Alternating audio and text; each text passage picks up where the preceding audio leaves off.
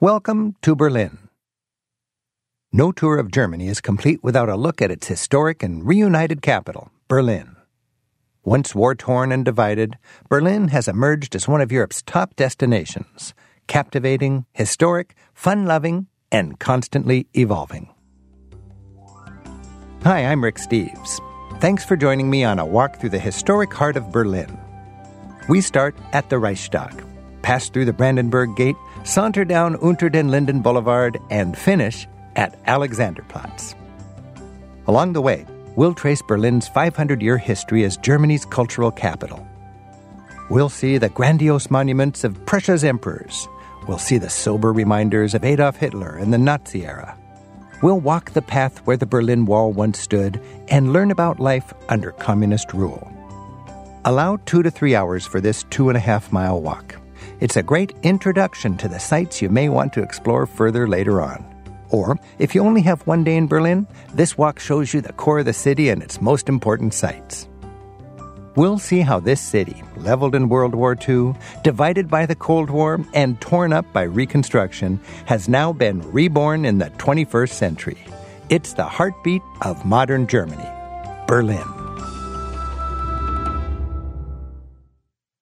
To help us along the way, I've invited a good friend and virtual travel buddy. Welcome, Lisa. Guten Tag, Herr Steves. Lisa will give us helpful directions and sightseeing tips throughout the tour. And my first tip is to be sure you get our tour updates. Just press the icon at the lower right of your device. You'll find any updates and helpful instructions unique to this tour. Things like closures, opening hours, and reservation requirements. There's also tips on how to use this audio tour and even the full printed script. Yes, so pause for just a moment right now to review our updates and special tips. It's okay, we'll wait. And then, let the tour begin.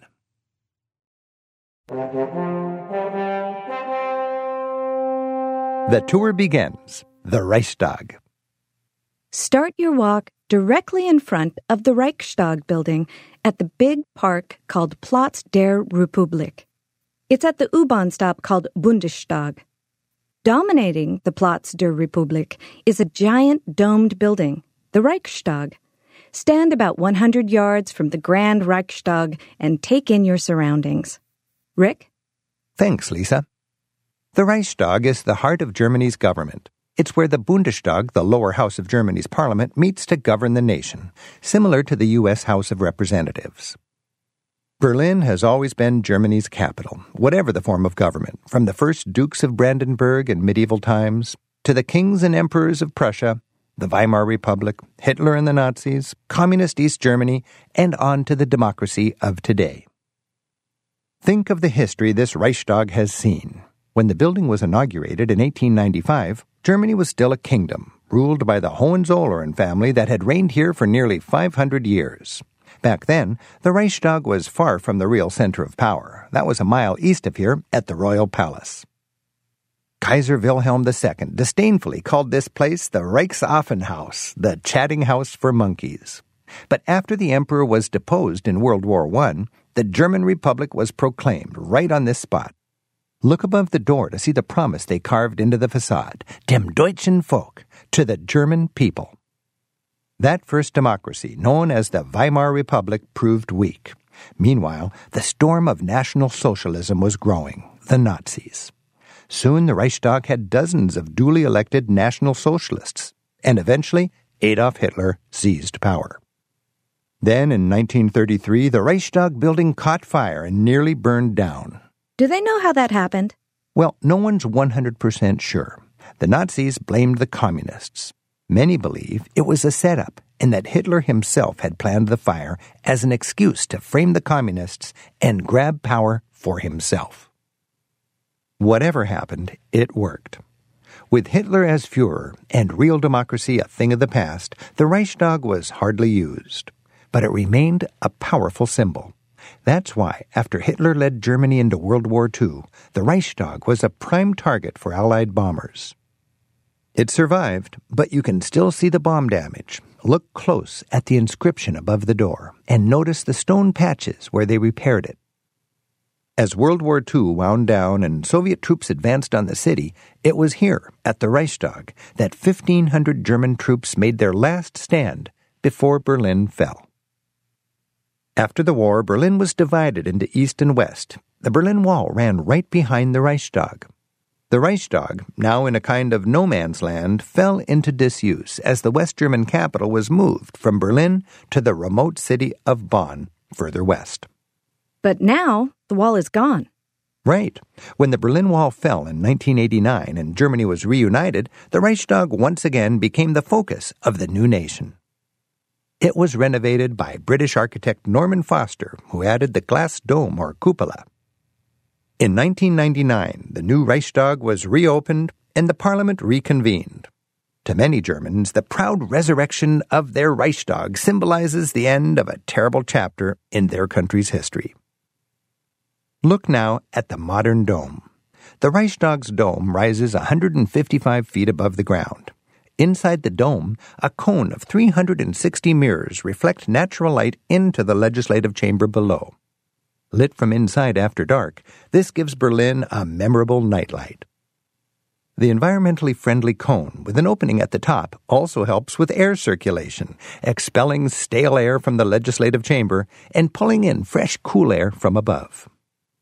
You can go inside the Reichstag, but you need to make a reservation. Then you can climb the spiral ramp all the way to the top of the dome for a grand city view. But our tour is moving on. Yes, but before leaving, let's check out some sights near the Reichstag. To the left of the Reichstag, at the Bundestag U-Bahn stop, you'll see a big federal building. Beyond that, in the distance, is the tower of the huge main train station, the Hauptbahnhof. The tower is marked DB for Deutsche Bahn, the German rail company. Further left is the mammoth white concrete and glass chancellery. The structure is nicknamed the washing machine by Berliners for its hygienic spin cycle appearance. It's the office of Germany's most powerful person, the Chancellor.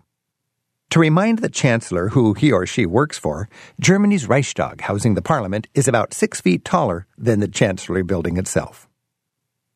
Now, face the Reichstag and start walking toward the right corner of the building. You're headed toward a memorial. It's a memorial that marks the moment when the Reichstag and its democracy came up against Adolf Hitler and the rising tide of fascism. The monument is low-key. Keep an eye out for a line of stones embedded in the Platz der Republik. It looks a bit like a bike rack. In reality, it's a row of slate stones sticking out of the ground. This is the memorial to politicians who opposed Hitler. The row of 96 slabs remembers the 96 members of the Reichstag who were persecuted and murdered because their politics didn't agree with Chancellor Hitler's. Each slate slab memorializes one man. You'll see his name and political party. Notice that most are KPD, Communists, and SPD, Social Democrats. There's also the date and location of his death. The KZ is for those who died in concentration camps. These courageous politicians are honored here, in front of the building in which they worked. This memorial is only the first of several we'll see on this walk. Berlin is a city with a troubled past, and its citizens remember that with moving monuments. Let's go see some now. Lisa? Our next stop is Brandenburg Gate, located about 200 yards to the right of the Reichstag. But along the way, Rick will point a few things out. Start by walking along the right side of the Reichstag on busy Scheidemannstrasse toward the rear of the building. As you walk along Scheidemannstrasse, think about the transition from the Nazi years to the next dark chapter in Berlin's history, communism. At the end of World War II, Hitler was defeated, and the city was bombed and essentially destroyed. That's a theme we'll encounter time and again on this walk. In 1945, the western half of Berlin was liberated by the U.S. and the other allies. Meanwhile, the eastern half of the city fell under the control of the Russian-dominated Soviet Union. We're approaching the line where the city was split in two. When you reach the intersection at the back of the Reichstag, turn right and cross busy Scheidmannstrasse. With the traffic, it may take a moment or two to get there. Don't worry. We'll wait for you. At the corner of Scheidmannstrasse and Ebertstrasse on the right side, you'll see a small monument. Head for that spot. So once you reach the other side, start walking south down Ebertstrasse along the right side of the street. After just a few steps on the right, you'll see a row of white crosses. Pause at the crosses and consider the division of Berlin and the physical barrier that once stood in the middle, the Berlin Wall.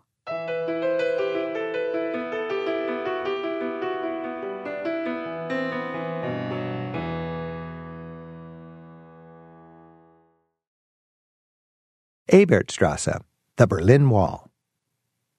As you walk down Ebertstrasse, you're tracing the course of where the Berlin Wall once stood.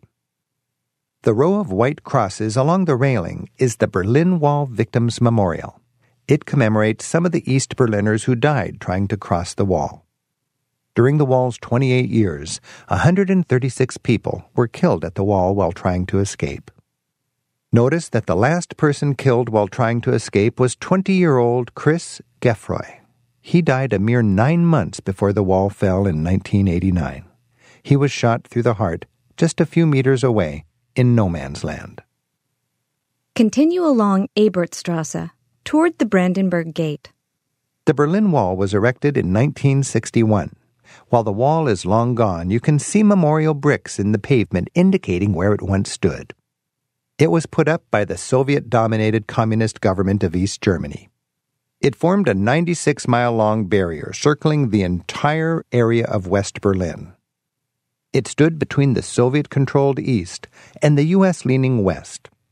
Its purpose was to stop the outward flow of people from East to West.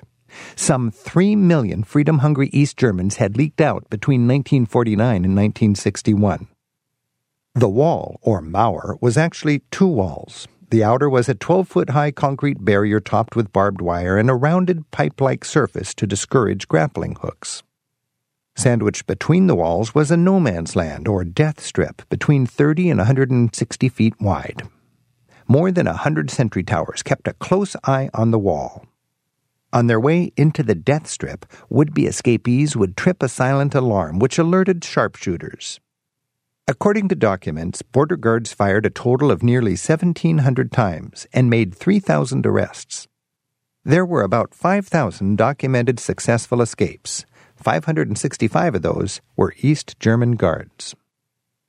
Ebertstrasse spills into a busy intersection dominated by the imposing Brandenburg Gate.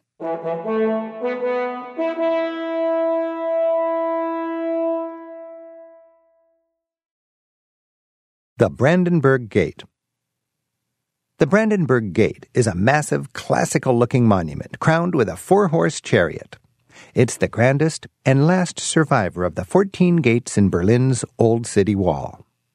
This one led to the neighboring city of Brandenburg.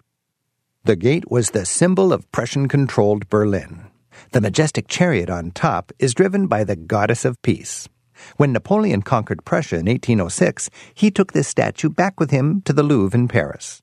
Then, after the Prussians defeated Napoleon, they got it back. That was in 1813. And the goddess of peace was renamed the Goddess of Victory. These days, the Brandenburg Gate is arguably the symbol of Berlin. The gate straddles the major east-west axis of the city. The western segment, behind you, stretches 4 miles running through Tiergarten Park to the Olympic Stadium. To the east, the street is called Unter den Linden. That's where we're headed. In the distance, the red and white spire of the TV tower marks the end of this walk. Now let's cross the busy street, again noticing the cobblestones marking where the Berlin Wall once stood. Let's take a closer look at the Brandenburg Gate. From 1961 to 1989, the Brandenburg Gate was the symbolic dividing point between East and West Berlin. You see, after World War II, the 4 victorious allies, the British, French, Americans, and Russian Soviets, divvied up the city into administrative zones. The American-leaning free market city of West Berlin was on this side of the Brandenburg Gate. On the other was Soviet-controlled Communist East Berlin. In short order, the paranoid Soviets started closing off free passage. First came a blockade of West Berlin that had to be broken by flying in supplies in the Berlin airlift of 1949. Then came the Berlin Wall in 1961. Barbed wire and armed guards made sure no one crossed the wall without official permission, upon pain of death. For an entire generation, countless German families were divided, some on this side of the wall, some on the other. The Berlin Wall was the most potent symbol of the larger Cold War between East and West. American presidents traveled here to Berlin to show their solidarity with the West. President Kennedy gave a speech near here declaring, "Ich bin ein Berliner," I am a Berliner. President Reagan stood directly in front of the Brandenburg Gate and demanded of his Soviet counterpart, "Mr. Gorbachev, tear down this wall." By the 1980s, it was becoming clear that the once mighty Soviet Empire was slowly crumbling from within. Resistance grew, but no one could have predicted what happened next. Almost out of the blue, the ecstatic moment arrived, November 9, 1989. The world rejoiced at the sight of happy Berliners standing atop the wall. They chipped away at it with hammers, passed beers to their long-lost cousins on the other side, and adorned the Brandenburg Gate like flowers on a parade float. To everyone's surprise, the wall came down. Eventually, it was physically dismantled, and Berliners east and west could now enjoy total freedom. Let's walk through the gate. You're now free to enter what for years was forbidden territory. If you're interested, there's a small room inside the gate on the left, the Room of Silence, dedicated to silent prayer and meditation on the cost of freedom. Also around the gate, there are information boards with pictures of how this area changed throughout the 20th century. And there's a small tourist office within the gate. As you pass through the gate, you enter former East Berlin. Pass all the way through the gate. You emerge into a grand square known as Pariser Platz. Stand in the middle and scan the sights.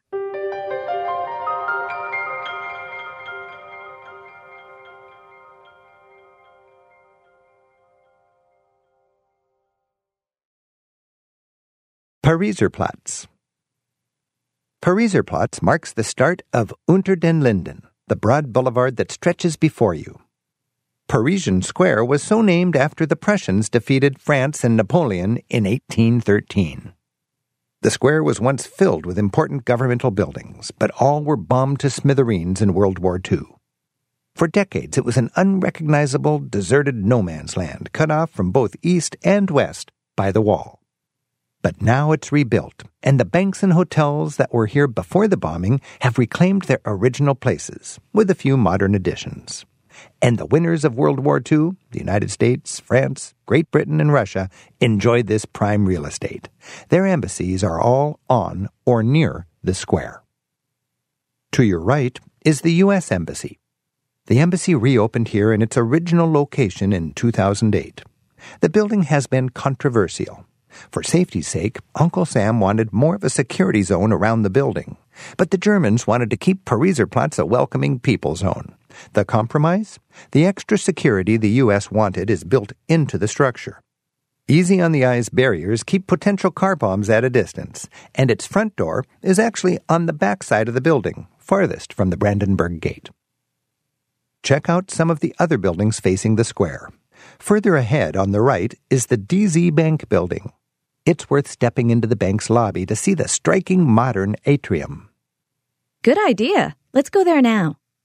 The architect, Frank Gehry, is famous for Bilbao's Guggenheim Museum, Prague's Dancing House, Seattle's Experience Music Project, Chicago's Millennium Park, and the Walt Disney Concert Hall in L.A. Gehry fans who enjoy his attention-grabbing forms and colors might be surprised at the bank building's low-profile exterior. Structures on Pariser Platz are designed so as not to draw attention away from the Brandenburg Gate. But check out the lobby. This gives you your fix of wild and colorful Gehry. Built in 2001 as an office complex and conference center, the building's undulating interior is like a big, slithery fish. Geary once explained, "The form of the fish is the best example of movement. I try to capture this movement in my buildings." For more of architect Frank Geary's vision, read the plaque in the lobby near the fish. Now let's start making our way back outside, returning to Pariserplatz. The next building on the square is the Academy of Arts. More on that in a second. But for now, turn your attention to the following building, the one that juts into the square and overlooks Unter den Linden Boulevard. This is the ritzy Hotel Adlon. The original hotel was demolished after World War II and rebuilt in 1997. Over the years, this venerable place has hosted celebrities and VIPs, from Charlie Chaplin to Albert Einstein. Wasn't it here that Michael Jackson? Yes, exactly. It was here that pop star Michael Jackson shocked millions by dangling his baby over the railing. It was the second balcony up. And the Hotel Adlon was the setting for the classic film Grand Hotel, in which Greta Garbo uttered the immortal line, "I want to be alone." And I say, I want to move along. Because our tour must continue. At this point, we'll be making a detour off the main Unter den Linden access to see some sobering World War II memorials. We'll return to the Hotel Adlon in a bit. To get to the memorials, leave Pariserplatz by passing through the Academy of Arts building. That's the one between the DZ Bank and Hotel Adlon. So, let's enter the Academy of Arts building. By the way, if the Academy of Arts is closed, you'll need to make a 5-minute detour. Pause the audio guide and follow this route. Walk to the left toward the Hotel Adlon. Circle around the Hotel Adlon to its back side. There, you'll find our next stop, the sprawling field of stubby concrete pillars. This is the Memorial to the Murdered Jews of Europe. That's track 6. But if the Academy of Arts is open, let's head there. Enter the Academy of Arts building. Pass through the glassy arcade and start making your way to the back. By the way, there's a toilet in the basement if you need it. Just past the ground floor cafe is the former office of Albert Speer. Speer was Hitler's chosen architect, the man charged with planning the rebuilding of Berlin once the Nazis won the war. Berlin was to have been the grandiose world capital of Nazi Europe. Pass through the glass door to see Speer's favorite statue, Prometheus, from around 1900. This is the kind of art that turned Hitler on, a strong, soldierly, vital man defending the homeland. Now, continue walking through the Academy of Arts building to the back.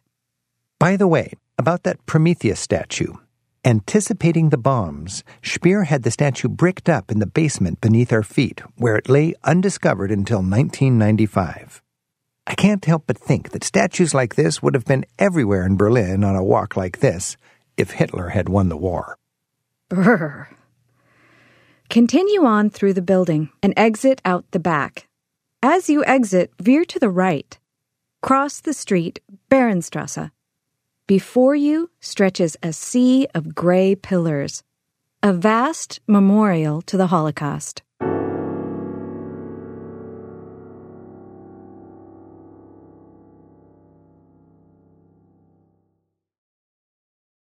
Memorial to the Murdered Jews of Europe. This Holocaust memorial consists of 2,711 coffin-shaped pillars covering an entire city block. It remembers the 6 million Jews who were killed by the Nazis during World War II. Completed in 2005, it's an essential stop for any visit to Berlin. It was the first formal German government-sponsored Holocaust memorial. Using the word murdered in the title was intentional and a big deal. Germany as a nation was officially admitting to a crime. Jewish-American architect Peter Eisenman won the commission. Before getting too deep into the forest of pillars, an orientation note. When you've finished seeing it, you'll want to emerge at the far left corner of the memorial, beyond where the information center is. Now, start walking through. Once you enter the memorial, notice that people seem to appear and disappear between the columns, and that no matter where you are, the exit always seems to be up. The memorial is thoughtfully lit at night and guarded. The pillars are made of hollow concrete. They stand in a gently sunken area which can be entered from any side. The number of pillars isn't symbolic of anything. It's simply how many fit on the provided land. The memorial's location, where the wall once stood, is also coincidental. In Berlin alone, there were 160,000 Jewish residents before Hitler took power. Tens of thousands fled the Nazi regime, and many thousands more were arrested, sent to nearby Sachsenhausen concentration camp, and eventually killed, murdered. Make your way to the far left corner. Along the way, you'll find an information center.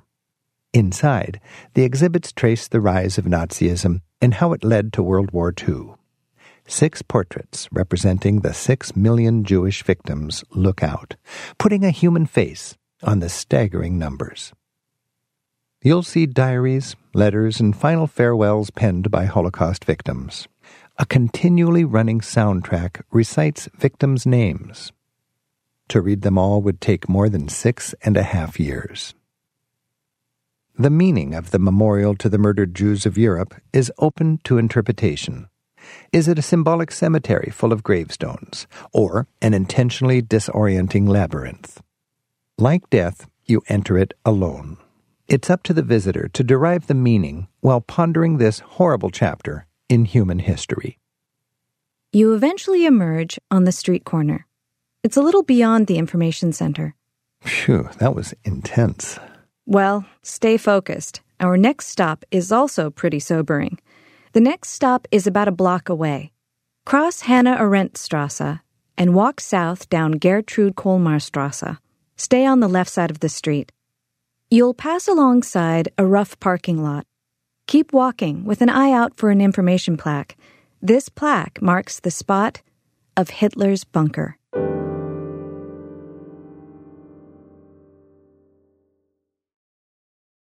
The site of Hitler's bunker. While there's nothing to actually see, you're standing atop the buried remains of the Führer bunker. In early 1945, as Allied armies advanced on Berlin and Nazi Germany lay in ruins, Hitler and his staff retreated to this bunker complex behind the former Reich Chancellery. He stayed here for 2 months. Meanwhile, Berlin had been laid to waste by Allied bombing. Over the course of the war, the city was pummeled time and again by U.S. and British airplanes. Tens of thousands of Berliners lost their lives, and hundreds of thousands were forced to evacuate to the countryside. And so it was here on April 30th, 1945, as the Soviet army tightened its noose on the Nazi capital, that Hitler and Eva Braun, his wife of less than 48 hours, committed suicide. A week later, the war in Europe was over. The information board here explains the rest of the story. It shows a detailed cutaway illustration of the bunker complex. A timeline traces its history and ultimate fate. After the war, the roof was removed and the bunker filled with dirt, then covered over. Though the site of Hitler's bunker is historic and certainly thought-provoking, there really isn't much to see here, and that's on purpose. Okay, then let's return to Unter den Linden, and you can talk about Hitler along the way. Start backtracking up Gertrude-Kolmarstrasse. When you reach Hannah-Arendt-Strasse, turn right, then take your first left on Wilhelmstrasse. Then keep going straight. Whoa. Okay, I think I'm losing you. Okay, but don't worry, I'll be there to give directions as we go.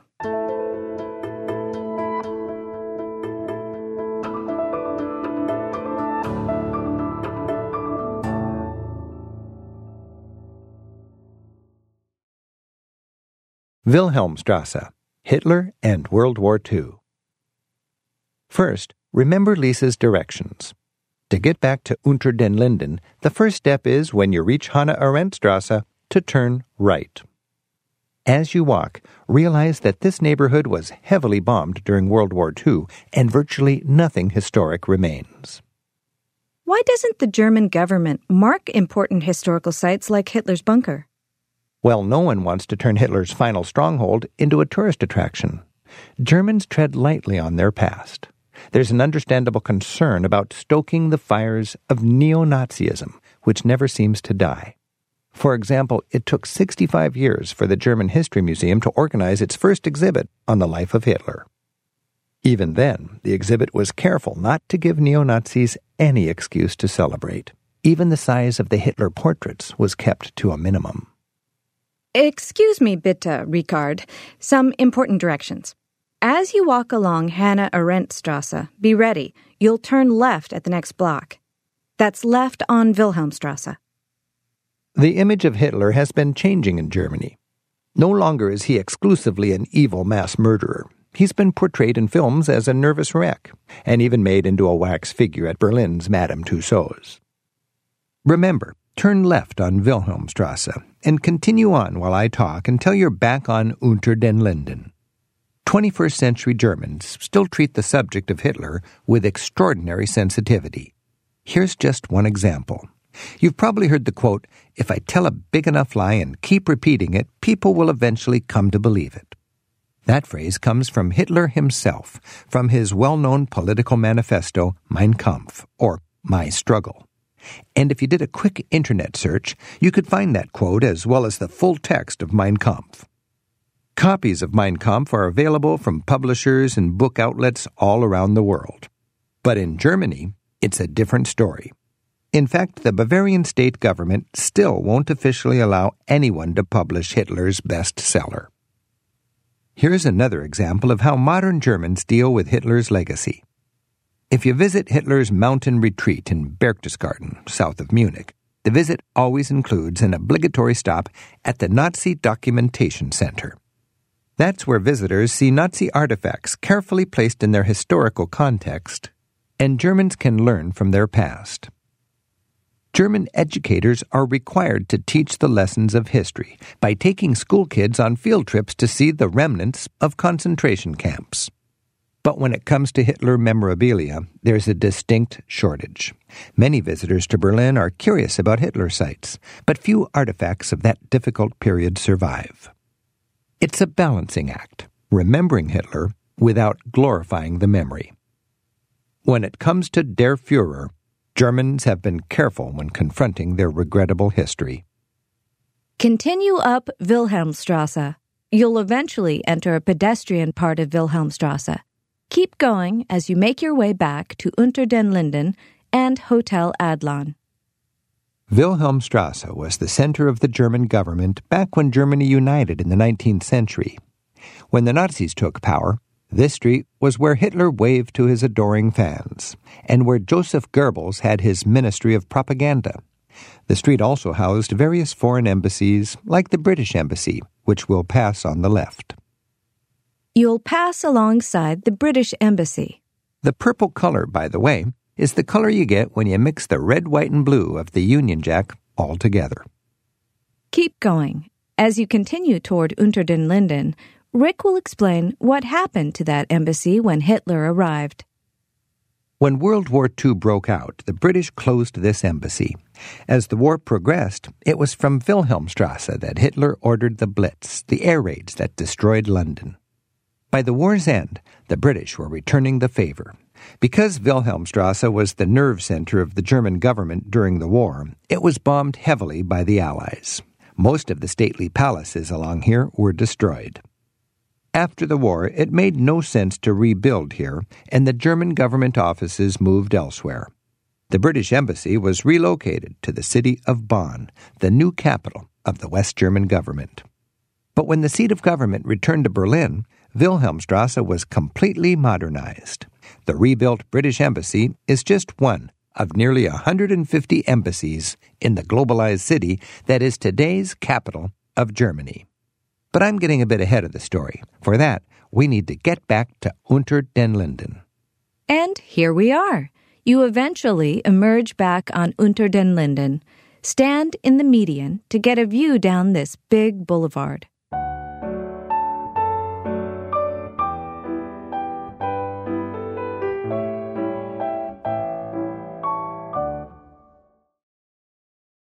Unter den Linden. Unter den Linden is the heart of Imperial Germany. During Berlin's golden age in the 1800s, this street was one of Europe's grand boulevards, the Champs-Élysées of Berlin. It was lined with linden trees, so as you promenaded down, you'd be walking unter den Linden, under the linden trees. The street got its start in the 15th century as a way to connect the Royal Palace, a half-mile down the road east of here, with the King's hunting grounds, today's big Tiergarten Park, out past the Brandenburg Gate. Over the centuries, aristocrats moved into this area so their palaces could be close to their kings. After World War II, this part of Berlin fell under Soviet influence. Unter den Linden was the main street of former East Berlin. Let's start by seeing some remnants of that era. We'll be heading east down Unter den Linden. First up, notice the S-Bahn station called Brandenburg Tor. Let's go down into it and check it out. Really?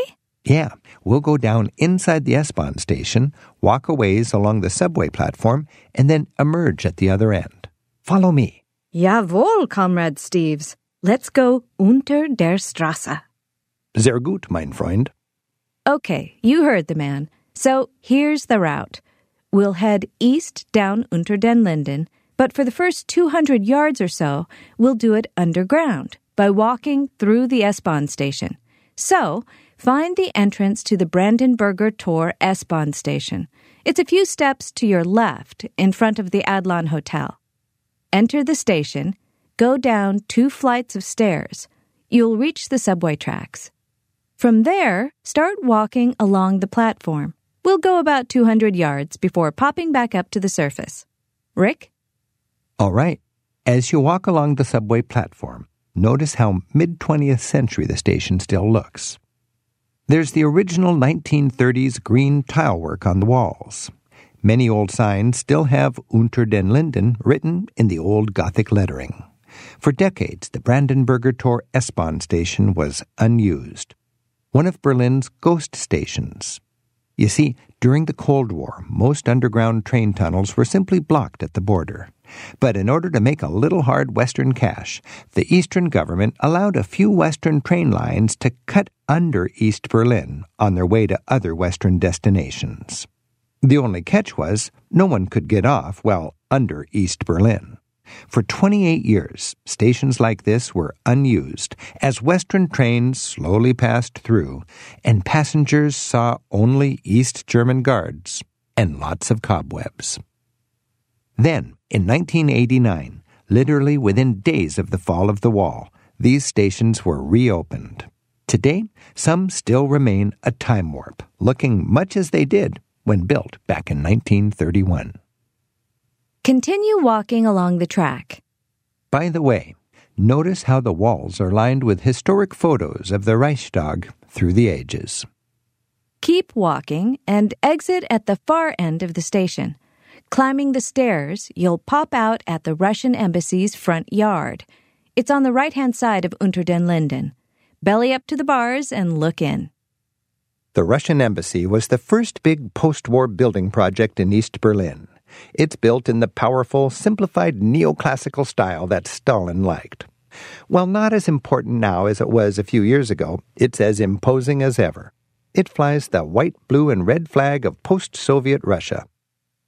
Find the hammer and sickle motif decorating the window frames, a reminder of the days when Russia was part of the USSR. Keep walking down Unter den Linden to the next intersection. This part of Unter den Linden has traditionally been its business section, embassies, banks, and so on. As we go along, the scene gets more cultural, the university, the opera, and so on. That was intentional. The German kings wanted to have culture closer to their palace, and that's where we're headed. They wanted to keep business farther away. As you continue strolling down Unter den Linden to the next intersection, enjoy a little bit of local music. Here's a piece written by C.P.E. Bach, the son of the more famous Johann Sebastian Bach. Carl Philipp Emanuel Bach moved to Berlin around 1740 to play harpsichord in a band organized by the music-loving King of Prussia, Frederick the Great. We'll see Frederick's statue in just a bit. Young Bach played, he composed, and he even wrote the definitive textbook on how to play the keyboard. The following piece is a well-known study in 16th notes, so let's hear the Solfeggetto in C minor by C.P.E. Bach. Take it, Bach Jr.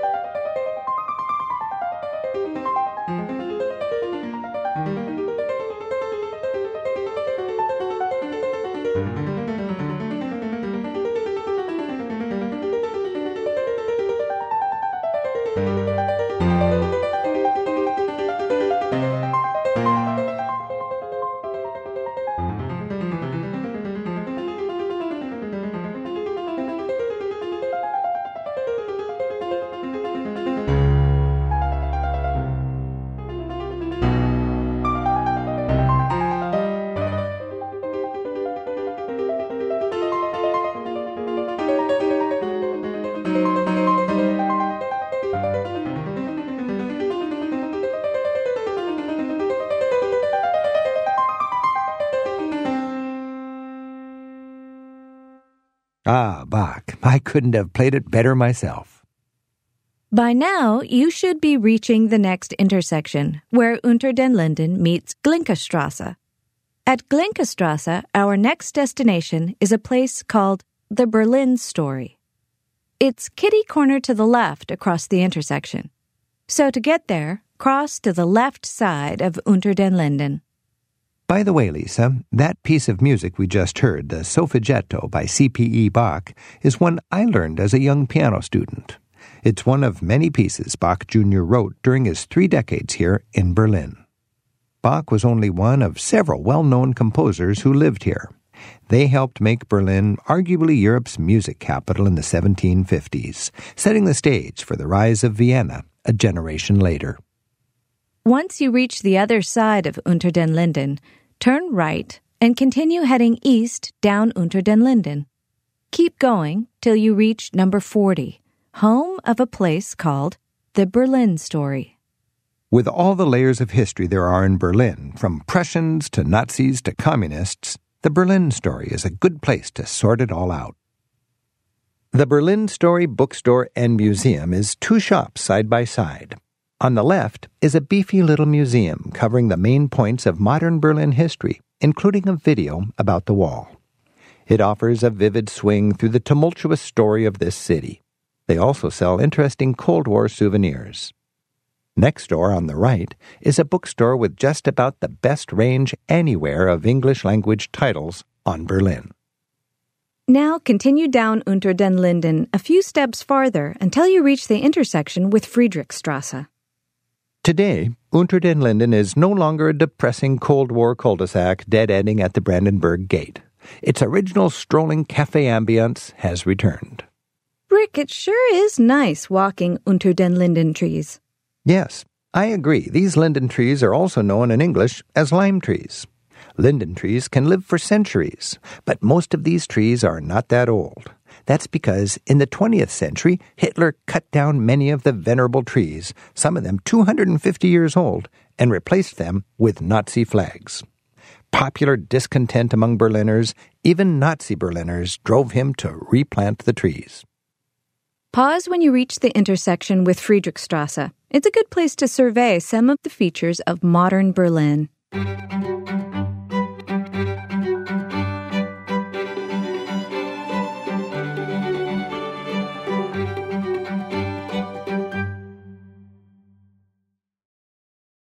Friedrichstrasse. You're standing at perhaps the most central crossroads in Berlin. And for several years, it'll be a mess as Berlin builds a new extension of its subway system. Check out the stop-and-go crosswalk lights for pedestrian traffic at this intersection. The jaunty green and red men date from the old East Berlin days. They're called Ampelmännchen, or light men. Even after the fall of the wall, these fun pedestrian stoplights proved so popular that residents waged a 10-year court battle to keep them from being replaced. Now, look down Friedrichstrasse. Before the war, this zone was the heart of cultural Berlin. In the Roaring '20s, it was home to anything-goes nightlife and cabarets where entertainers like Marlene Dietrich performed. Since reunification, it's become home to supersized department stores and big-time hotels. They're trying to catch up to the glitz of Kurfürstendammstrasse, which throughout the Cold War was the main commercial boulevard of West Berlin. So far, Friedrichstrasse gets half the traffic as Kudamm. Why is that? Well, locals complain that this area has no real daily life, no supermarkets, not much ethnic street food, and so on. No personality. Before moving on, you could consider detouring a block south to Galerie Lafayette department store. It has an amazing interior. Or stop into the VW Automobile Forum to check out the latest car models. It's just across the street, on the other side of Unter den Linden. But we'll head down Unter den Linden a few more blocks. When Herr Ampelmenschen tells you it's safe to go, continue walking again down Unter den Linden.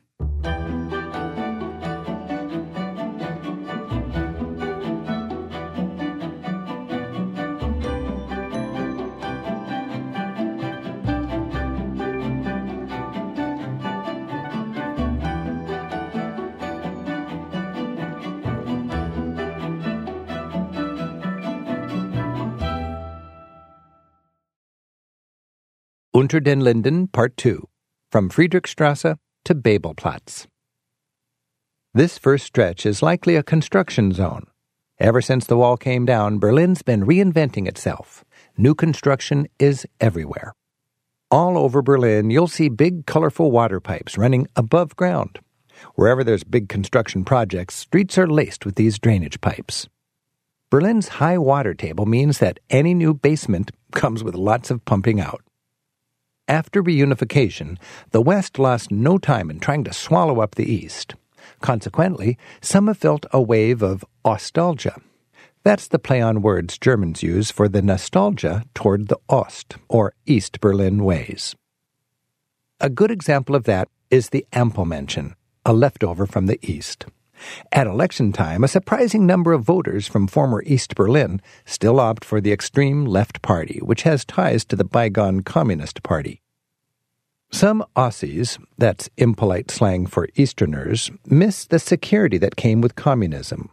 Some Westies miss the subsidies given to people willing to live in West Berlin, so cut off from the rest of the Western world throughout the Cold War.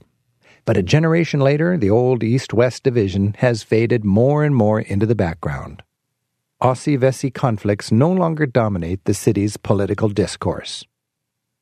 We're approaching a large equestrian statue in the middle of the boulevard.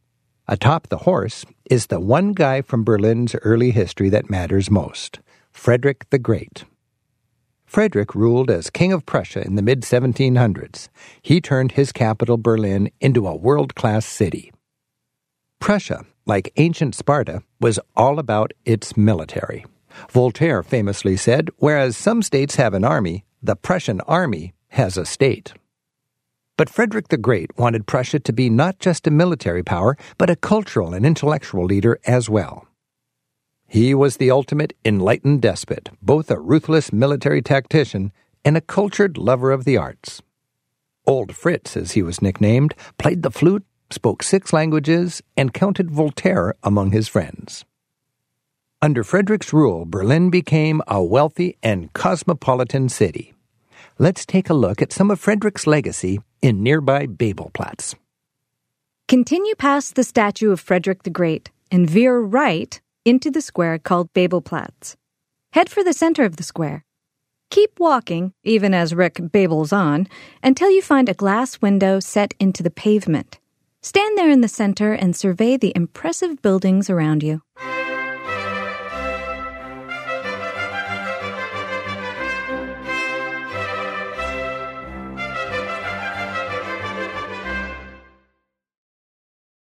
Babelplatz, the square of the books. In Frederick's day, this square was the cultural center of his capital. In many ways, it still is. When you reach the center of the square, spin counterclockwise to take in the cultural sites, some of which date all the way back to Frederick's time. Start by looking across Unter den Linden. That's Humboldt University, one of Europe's greatest. Marx and Engels both studied here before going on to start the communist movement. Other distinguished alums include the brothers Grimm, both of them, and more than 24 Nobel Prize winners. Albert Einstein taught here until he fled Germany to join the faculty at Princeton in 1932. Today, used booksellers set up their tables in front of the venerable university. Now turn your attention to the left side of the square. Facing the square is the former State Library. It has a long history and was funded by Frederick the Great. More recently, Vladimir Lenin studied law here during much of his exile from Russia. Bombed in World War II, the library was rebuilt in the original style only because Lenin studied here. By the way, inside on the second floor is a 1968 vintage stained glass window. It depicts Lenin's life's work with almost biblical reverence. Continue panning the square. Next to the library, the square is closed by one of Berlin's swankiest lodgings, Hotel de Rome, housed in a historic bank building. The round Catholic St. Hedwig's Church, nicknamed the Upside-Down Teacup, is a statement of religious and cultural tolerance. The pragmatic Frederick the Great wanted to encourage the integration of Catholic Silesians after he annexed their region in 1742, and so the first Catholic church since the Reformation was built under his rule in Berlin. It's dedicated to St. Hedwig, the patron saint of Silesia, a region now shared by Germany, Poland, and the Czech Republic. Like all Catholic churches here in Berlin, St. Hedwig's is not on the street, but stuck in kind of a back lot, indicating inferiority to Protestant churches. Up next is the German State Opera, originally established in Frederick the Great's time. Over the centuries, it's been damaged and rebuilt. It was bombed in 1941, rebuilt to bolster German morale and to celebrate its centennial 2 years later in 1943, and then bombed again in 1945. All very impressive, but what's this glass window we're standing on? Ah, yes. Look down through the glass. The room of empty bookshelves is a memorial to a notorious event that took place right here during the Nazi years. It was on this square in 1933 that staff and students from the university built a bonfire. Into the flames they threw 20,000 newly forbidden books. Books authored by the likes of Einstein, Hemingway, Freud, and T.S. Eliot.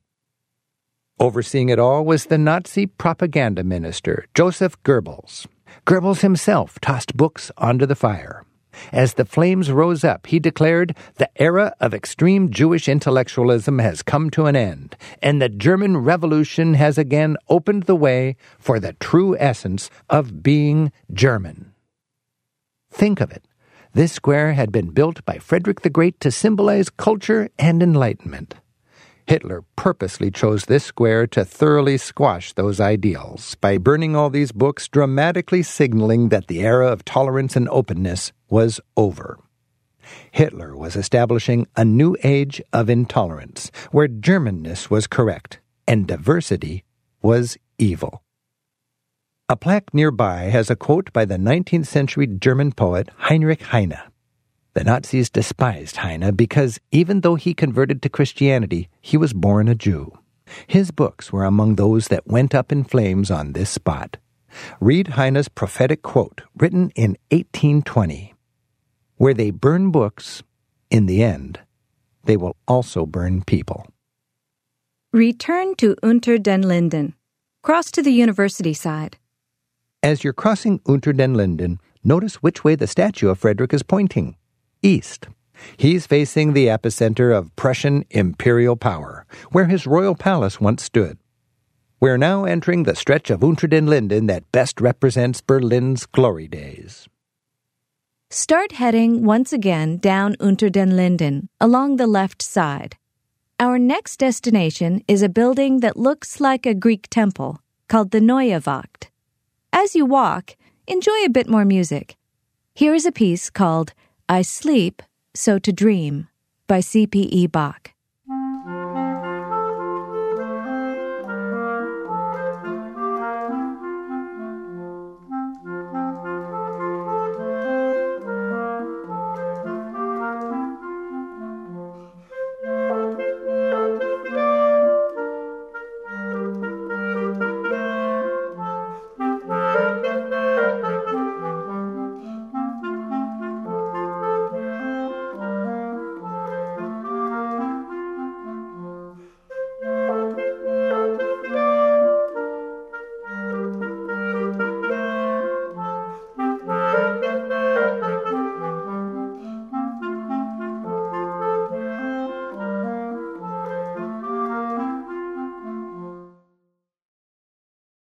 Unter den Linden Part 3, From Babelplatz to Museum Island, Berlin in the 1800s.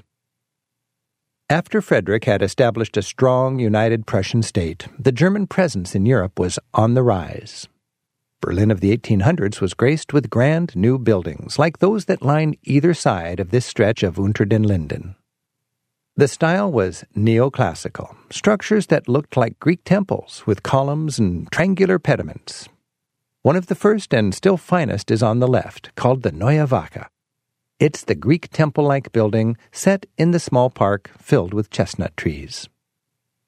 The Neue Wache, or New Guardhouse, was built in 1816 as just that, a fancy barracks for the bodyguards of the Crown Prince. By the way, the prince lived across the street in the neoclassical building just ahead. It's the one with 4 tall columns marking the doorway. Over the years, the Neue Wache has been transformed into a memorial for fallen warriors. Check out the pediment over the doorway. The goddess of victory stands in the center amid the chaos of war as soldiers fall.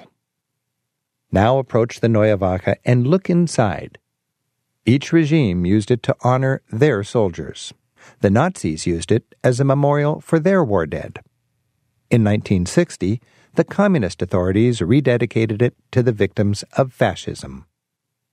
Then, after the wall fell in 1989, the structure was transformed again into a national memorial. Inside is a replica of the Katie Colvett statue, Mother with her dead son, surrounded by thought-provoking silence. It marks the tombs of Germany's unknown soldier and an unknown concentration camp victim. The inscription in front reads, "To the victims of war and tyranny." The memorial, open to the sky, incorporates the elements, sunshine, rain, snow, falling on this modern-day Pietà. Continue down Unter den Linden and make your way to the bridge over the Spree River. As you walk, the next building you pass, on the left, is the pink yet formidable Zeughaus. Dating from the early 1700s, the Zeughaus is considered the oldest building on the boulevard. It's certainly one of the most beautiful, done in the Baroque style. It was originally built as the Royal Arsenal, but by the 1800s it had become a military museum, showing off the emperor's weapons and war trophies. Today, it houses the excellent German History Museum. While we won't be stopping here, it's the best look at German history under one roof anywhere, and well worth a visit. But our walk's got some impressive history in store for us, too, and we're moving on. As you walk, let me say a few more things about that German History Museum. You start in ancient times, back when Germany was a forbidden world of barbarians that preyed on the Romans. Around 800 A.D., the Germanic people were loosely united and Christianized under Emperor Charlemagne. Charlemagne, Charles the Great, or, in German, Karl der Große. The museum's collection of armor brings to life the Middle Ages. For nearly 1,000 years, Germany was little more than a collection of tiny dukedoms warring with each other for petty power. The exhibits on Martin Luther show how he not only brought the Protestant faith, but he helped unite the Germans with a Bible translated into their common language. It wasn't until 1871, though, that a single flag flew over a united Germany, with Berlin as its capital. The museum covers the tumult of the 20th century, with Nazi propaganda posters, a ghastly Nazi crematorium, and chunks of the Berlin Wall. Finally, the displays bring you right into the 21st century, with Berlin, once again, the capital of a united Germany. But we're headed back in time, to the very beginnings of Berlin's history. Continue along Unter den Linden as it crosses a bridge leading to Museum Island. The bridge, by the way, was designed by Carl Friedrich Schinkel. He's the man who designed the Neue Wache. Schinkel was also the designer of the warrior statues on this bridge. He also did many other Berlin buildings, including one we'll see just ahead. You'll soon reach the bridge. Stop here a while. Enjoy the lazy Spree River, the statues along the bridge, and the impressive buildings on either side. As you stand here and take in your surroundings, let Rick introduce you to the city's historic birthplace.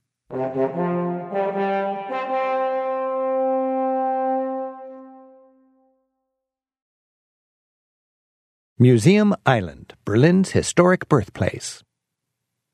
We're crossing the Spree River. Just ahead is an island in the middle of the Spree. This is where Berlin got its start. Berlin was born on that island in the Spree. The city started around the year 1200 as a humble marshy burg.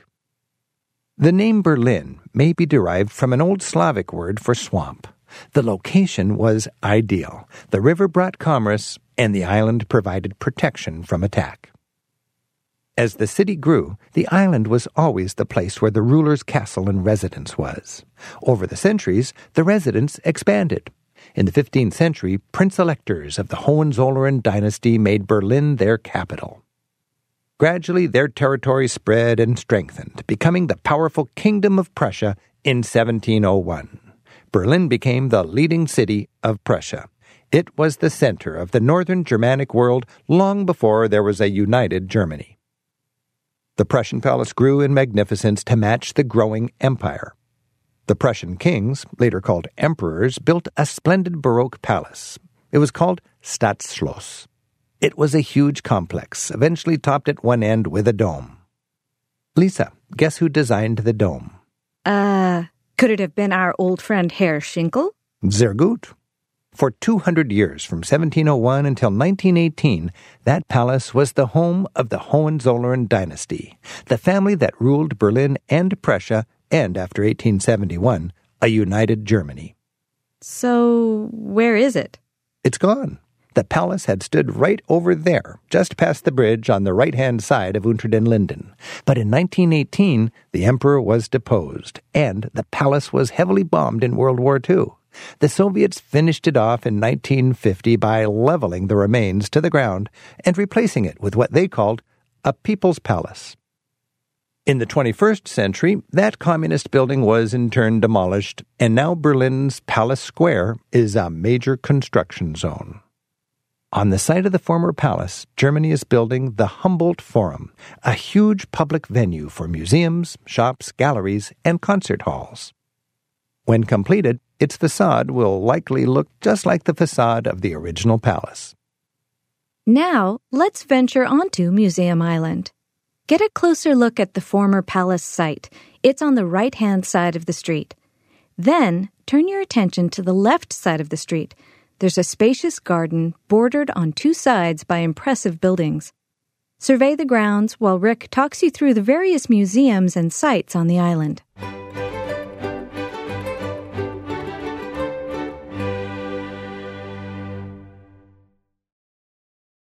The Museum Island sites.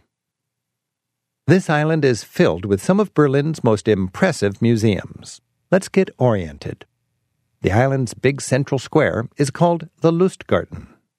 At the far end is the neoclassical building called the Altes Museum, and to the right is the imposing Berlin Cathedral with its green domes.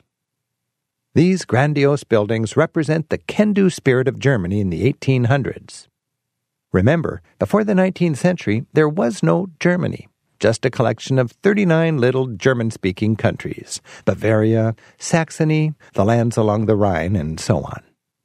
The mightiest of these was Prussia, with its capital right here on this island.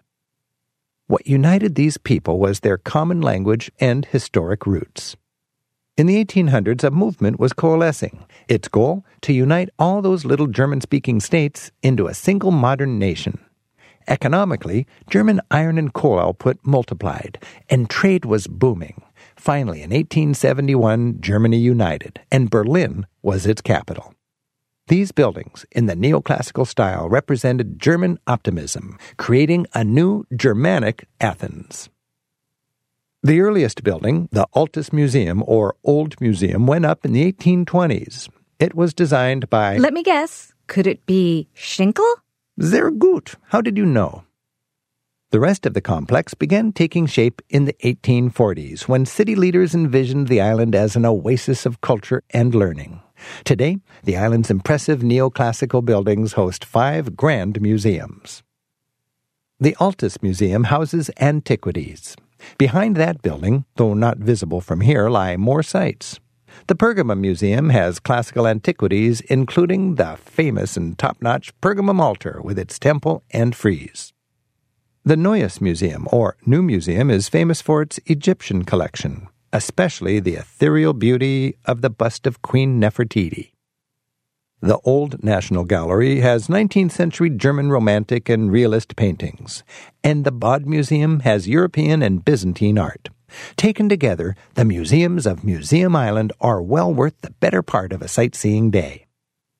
For 300 years, the island's big central square has flip-flopped between being a military parade ground and a people-friendly park, depending on the political tenor of the time. In the Nazi era, Hitler enjoyed giving speeches here from the top of the museum steps overlooking this square. In fact, he had the square landscaped to fit his symmetrical tastes and propaganda needs. I thought those shrubs looked kind of fascist. In 1999, the Lustgarten was made into a park. You can read the full history posted in the corner opposite the church.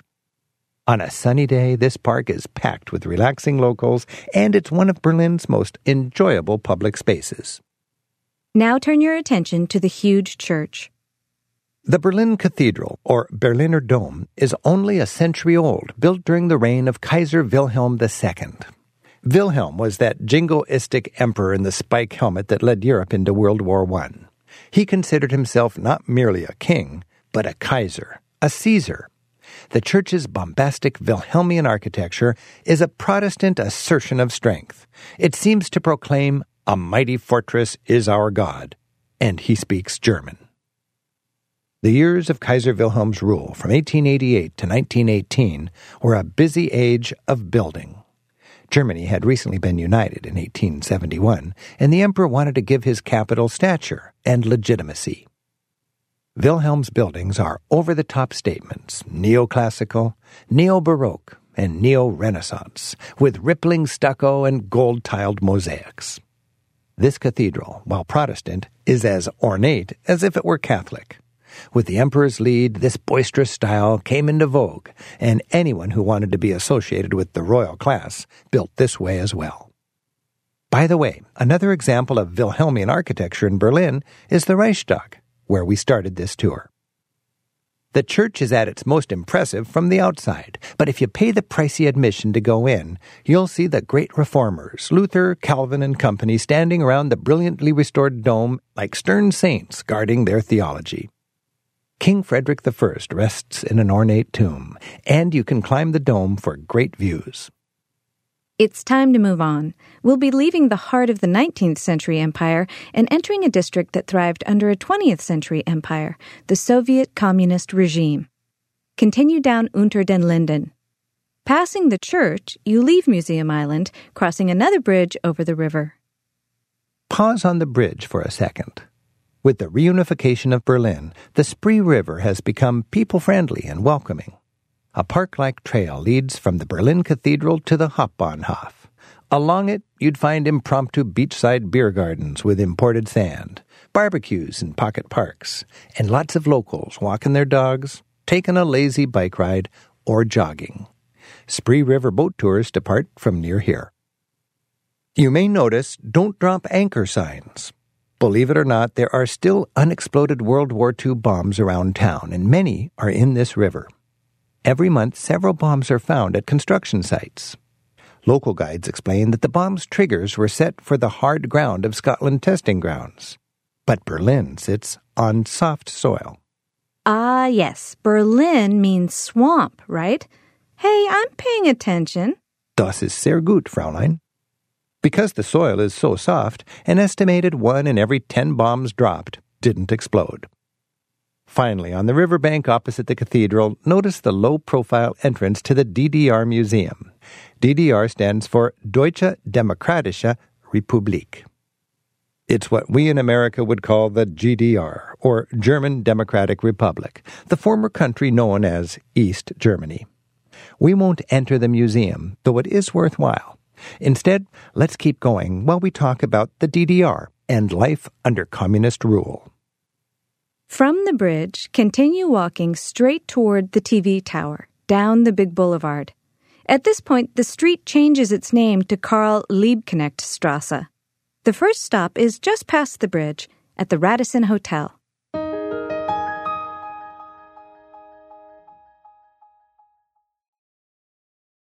Karl-Liebknecht-Straße, Life in the Former East Germany.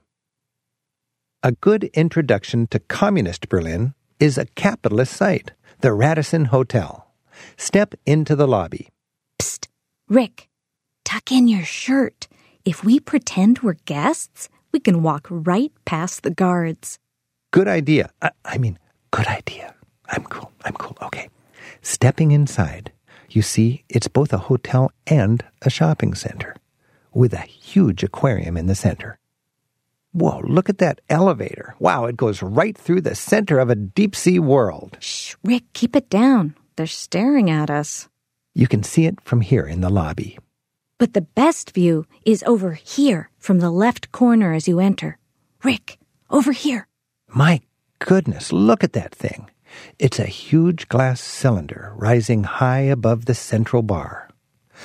Well, it sure seems that here, right in the center of the old communist city, capitalism has settled in with a spirited vengeance. Let's start making our way back to the street. Good idea. Schnell. I think they're onto us.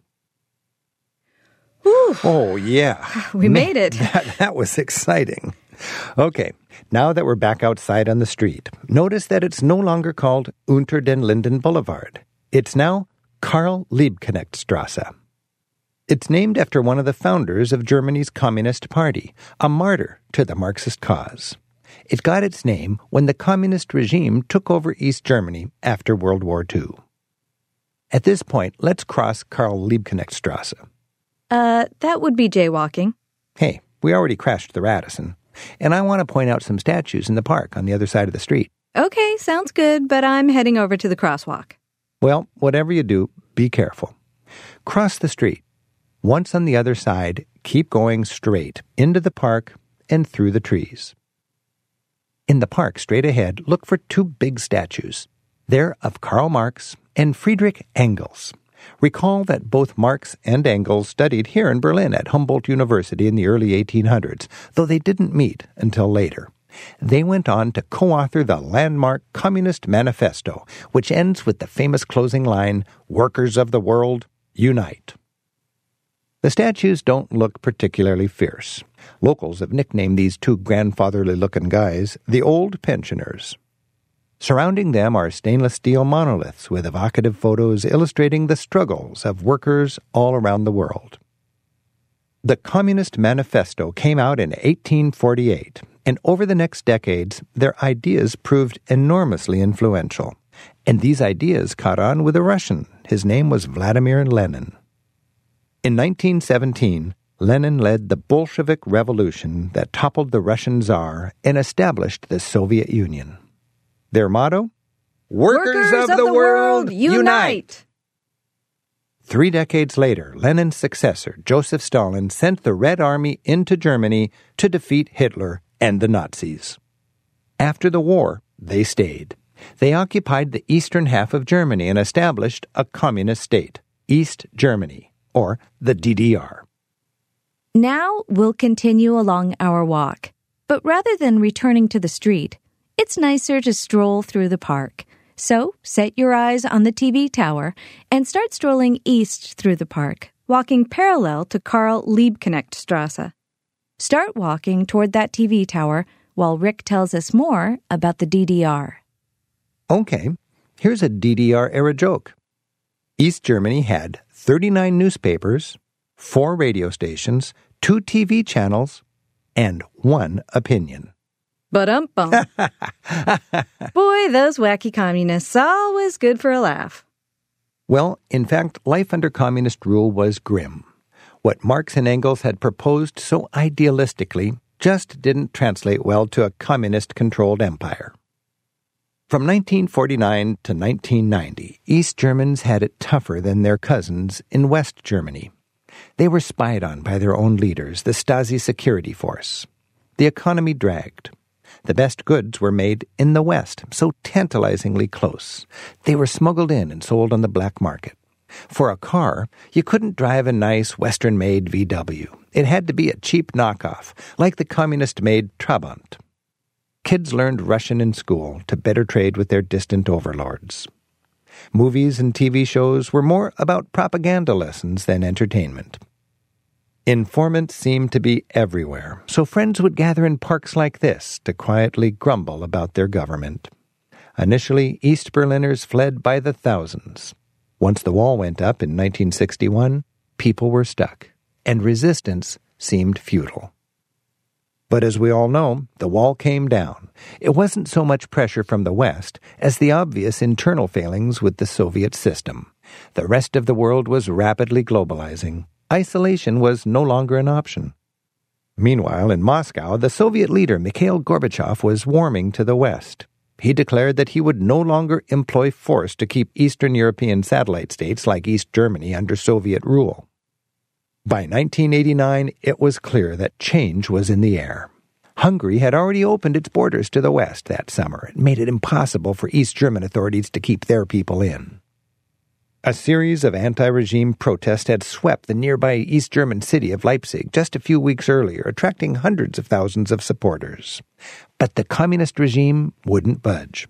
On October 7th, 1989, the 40th anniversary of the official creation of the DDR, East German Premier Erich Honecker declared, "The wall will be standing in 50 and even in 100 years." He was only off by 99 years and 11 months.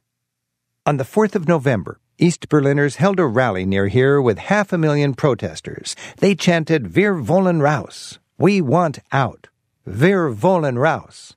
It persuaded the East German Politburo to begin a gradual process of relaxing travel restrictions.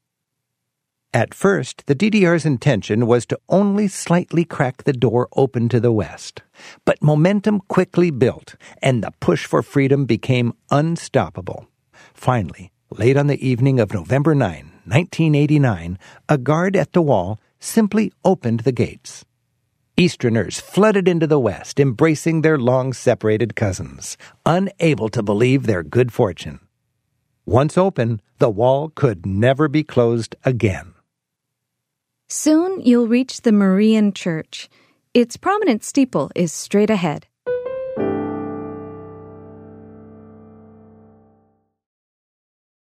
The Marian Church and the TV Tower. The Marian Church dates from 1270. Under communist rule, religion was frowned upon, as the state was officially atheist. East Berliners could still worship here, but being openly Christian was never a good career move. From the church, continue walking east down Karl-Liebknecht-Strasse. We'll be crossing some train tracks on our way to our final stop, Alexanderplatz. As you walk, let Rick tell you Yes. As we walk, I'll keep on talking. Just try to stop me. The communist regime is long gone, but it left an enduring legacy. One feature is the 1,200-foot-tall TV tower we're passing by right now. This tower was built in 1969 to celebrate the 20th anniversary of communist East Germany.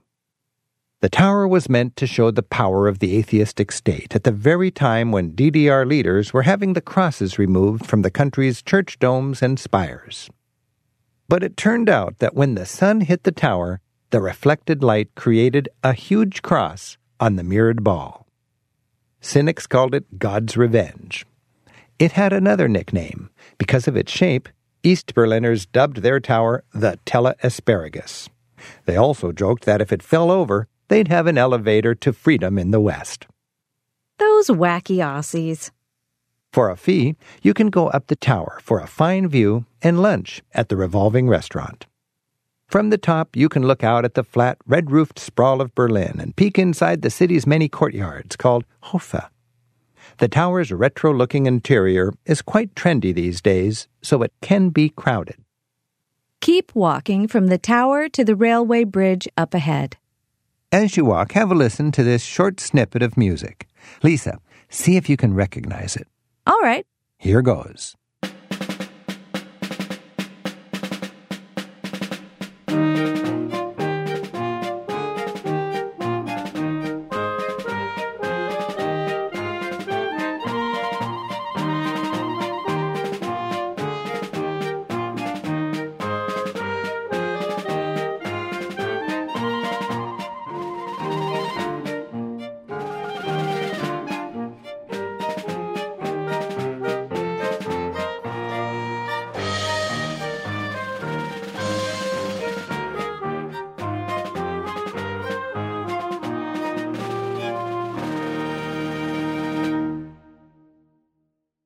It's the German national anthem. Genau, mein Freund. The anthem has gone through some interesting changes in the last century. It first got popular during World War I. In the 1920s, it was adopted as the national anthem, along with the colors of the national flag, black, red, and gold. When Hitler took power, he loved hearing the powerful words of the opening verse. Deutschland, Deutschland, über alles in der Welt. The words proclaimed, Germany, Germany, above all the world.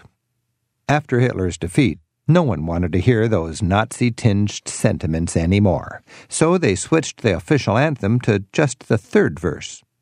Einigkeit und Recht und Freiheit für das deutsche Vaterland. Those lyrics celebrated unity, justice, and freedom. Meanwhile, the country was divided, and East Germany had its own national anthem. Working for our Russian masters, we're the proletariat. Nice try, comrade, but I don't think so. Then in 1990 came unity, and they all sang the same song once again. The anthem uses only that third verse, the one that starts with the word Einigkeit, unity. A united Germany proudly sings the anthem that ends with the words, Bloom, you German Fatherland. Blue im Glanze dieses Glückes, blühe deutsches Vaterland. By now, you should be near the big railway overpass. Walk under the train bridge and keep going for a long half block. You'll soon be passing alongside a mall called Galeria Kaufhof. Germany may have been officially united in 1990, but the transition was not easy. As we learned after the wall fell, the western half had to subsidize the east, and resentments lingered for years. But as the two economies approached equilibrium, things have greatly smoothed out. For the younger generation, that division is ancient history. Now it's mostly American tourists who buy the DDR flags, the Red Army paraphernalia, and the so-called authentic pieces of the wall. If you want to see a surviving stretch of the Berlin Wall, there's one along Bernauer Strasse, about a mile north of here. But most of the wall is long gone. The city government has been eager to charge forward with little nostalgia for anything that was associated with the East. They've torn down old buildings and made the city a constant construction zone. Our final stop gives a good glimpse at the energy of today's Berlin. Just past the Galeria Kaufhof, turn right. Turning right puts you onto a broad pedestrian street. Follow that street through a low tunnel. It leads into a big square surrounded by modern buildings. The blue U-Bahn station signs announce you've arrived at Alexanderplatz.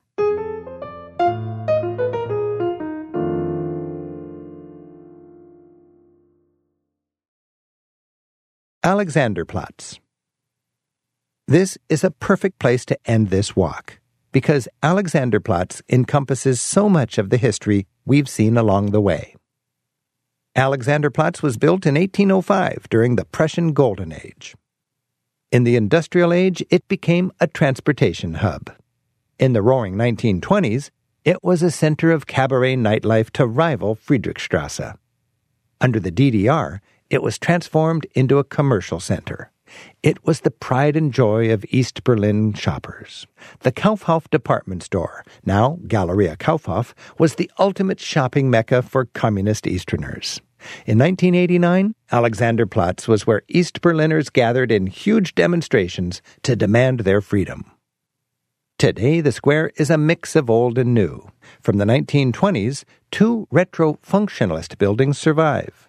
The once futuristic World Time Clock, installed in 1969, is a nostalgic favorite and remains a popular meeting point. You may see dueling human hot dog stands. These hot dog hawkers wear ingenious harnesses that let them walk around while they cook and sell tasty, cheap German sausages on the fly. Alexanderplatz is a popular landmark. Locals call it Alexplatz. There's a major U-Bahn S-Bahn station right here, ready to take you to your next destination in Berlin. But for now, enjoy the Berlin of today. It's a major metropolis of 3 million plugged-in movers and shakers. And it's also a people place. End your walk by finding a place to sit. Enjoy a coffee. Or a hot dog. Or a schenkel. And think back on all we've seen. From the Reichstag to the Brandenburg Gate to the sobering sights of World War II and the Cold War. We strolled down Unter den Linden and saw the neoclassical monuments of Berlin's glory days. We learned about life under the DDR and the sometimes difficult transition into the 21st century. And we've celebrated how the nation and the city are reunited once again. Which brings us to the vibrant atmosphere of today's Berlin. Take a moment to people watch right here on Alexanderplatz. It's a great scene. Berlin, the united capital of a booming Germany. We hope you've enjoyed our walk through Berlin. Thanks to Jean Openshaw, the co-author of this tour. If you're doing more sightseeing in Germany, we have similar audio tours for Munich and the romantic Rhine River. This tour was excerpted from the Rick Steves Germany guidebook. For more details on eating, sleeping, and sightseeing in Berlin, refer to the most recent edition of that guidebook. For more free audio tours and podcasts, and for information about our guidebooks, TV shows, bus tours, and travel gear, visit our website at ricksteves.com. This tour was produced by Cedar House Audio Productions. Thanks. Auf Wiedersehen. And goodbye for now.